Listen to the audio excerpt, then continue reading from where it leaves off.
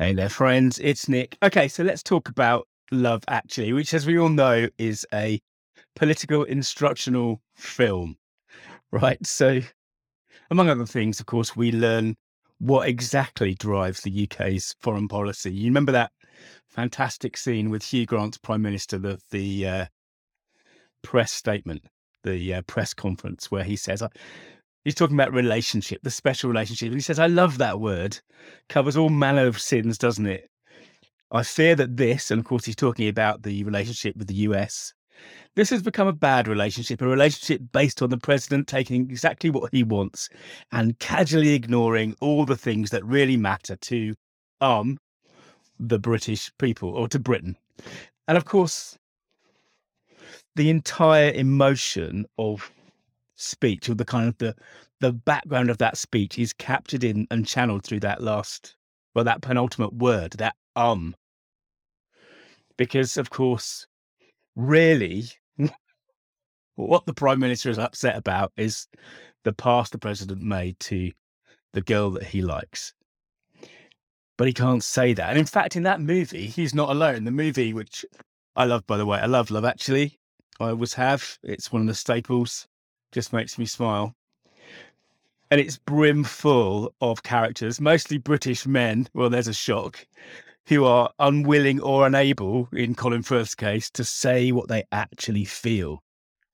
But to put it another way, Love Actually is a movie about subtext.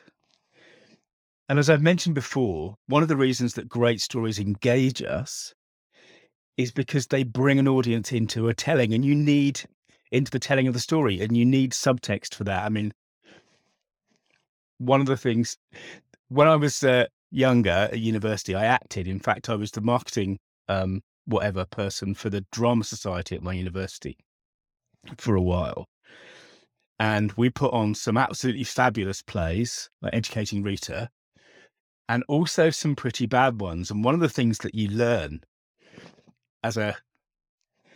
I'll call myself an actor. I was an actor in some of those things, is the difference between a line that has subtext and a line that doesn't.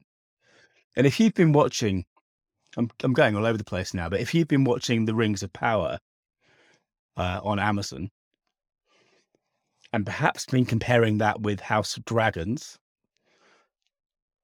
one of the things you might notice is that in House of Dragons, very often people aren't saying what they mean. We have to work out what they mean. Whereas in The Rings of Power, there's no difference between what they say and what they actually think and what they actually mean. There's very little of that sense of depth. So going back to Love Actually, when Andrew Lincoln, I can't remember the character's name, but when Andrew Lincoln tells Keira Knightley that he's taped over her wedding video, of course, he's not really saying I've taped over. There's a whole massive subtext there. And of course, as the audience at that point, we are starting to get an idea, but we don't know anything. And in fact, the power of that scene is because while Keira Knightley is working out the subtext, while she's watching all of that video that is only really looking at her, which when you think about it out loud is not a great thing.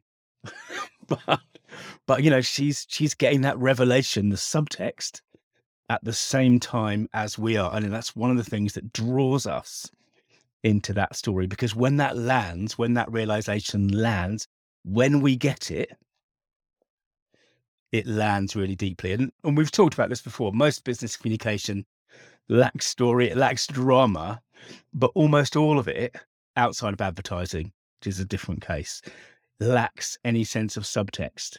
And we have to be careful because, of course, in communication, clarity matters. That has its own power.